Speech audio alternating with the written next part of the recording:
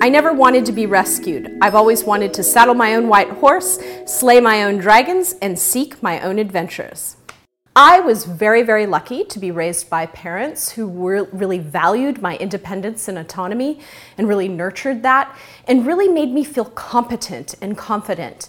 And one of the things that my dad really did for me was he never really treated me like a princess. He treated me more like a warrior. And it was sort of this attitude of you can go out there and get whatever you want. You don't have to wait for somebody to rescue you. You don't have to have somebody take care of you. And you don't have to have somebody gift you your adventures. You go out there and create your own adventures. And you know something? I did. My whole life, I've kind of created my own adventures. I lived in Japan for a year, and I've gotten to travel and do things I really wanted to do. It required some risk, and sometimes it was a little scary, but I got to do it.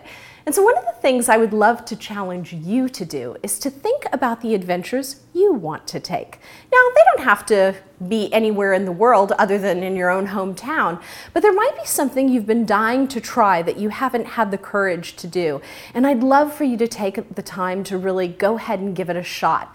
There's something so powerful of being in charge of your life. It's like nothing else in the world. It really does feel like being a superhero. You're not relying on anyone. You're really taking care of yourself. And it's the greatest gift you're ever going to give yourself. I promise you that. So think about what it is that you could sort of take care of on your own. Maybe you rescue yourself. Maybe you become your own superhero, your own white knight. Think of something that you'd normally surrender to somebody to take care of, and maybe take it on yourself. And get sort of the idea of what does it feel like to do that? What does it feel like to take care of something really difficult and challenging? I know even for myself, when I went through a divorce, there were things that my ex-husband took care of because I didn't want to do those things. And later I had to really figure out how to do them on my own. And one of the things I found was some of those things that I didn't think I liked so well, it felt really empowering to be able to do them on my own.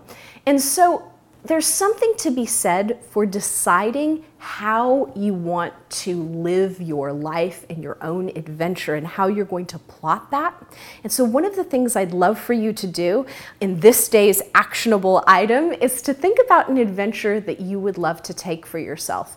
Maybe it's as simple as, camping alone and you've never done that before. Maybe it's something that simple, but maybe that's something you've always wanted to do.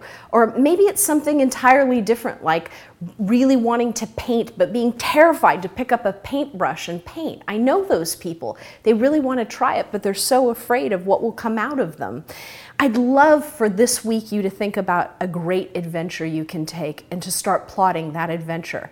Like I said, it doesn't have to be expensive. It doesn't have to be exotic. Maybe you don't even leave your house. But I think there's something to be said for you figuring out how you can live your greatest life by creating your greatest adventure. So this week, I'd like you to show a little of your adventurous spirit and define what your next adventure is going to be.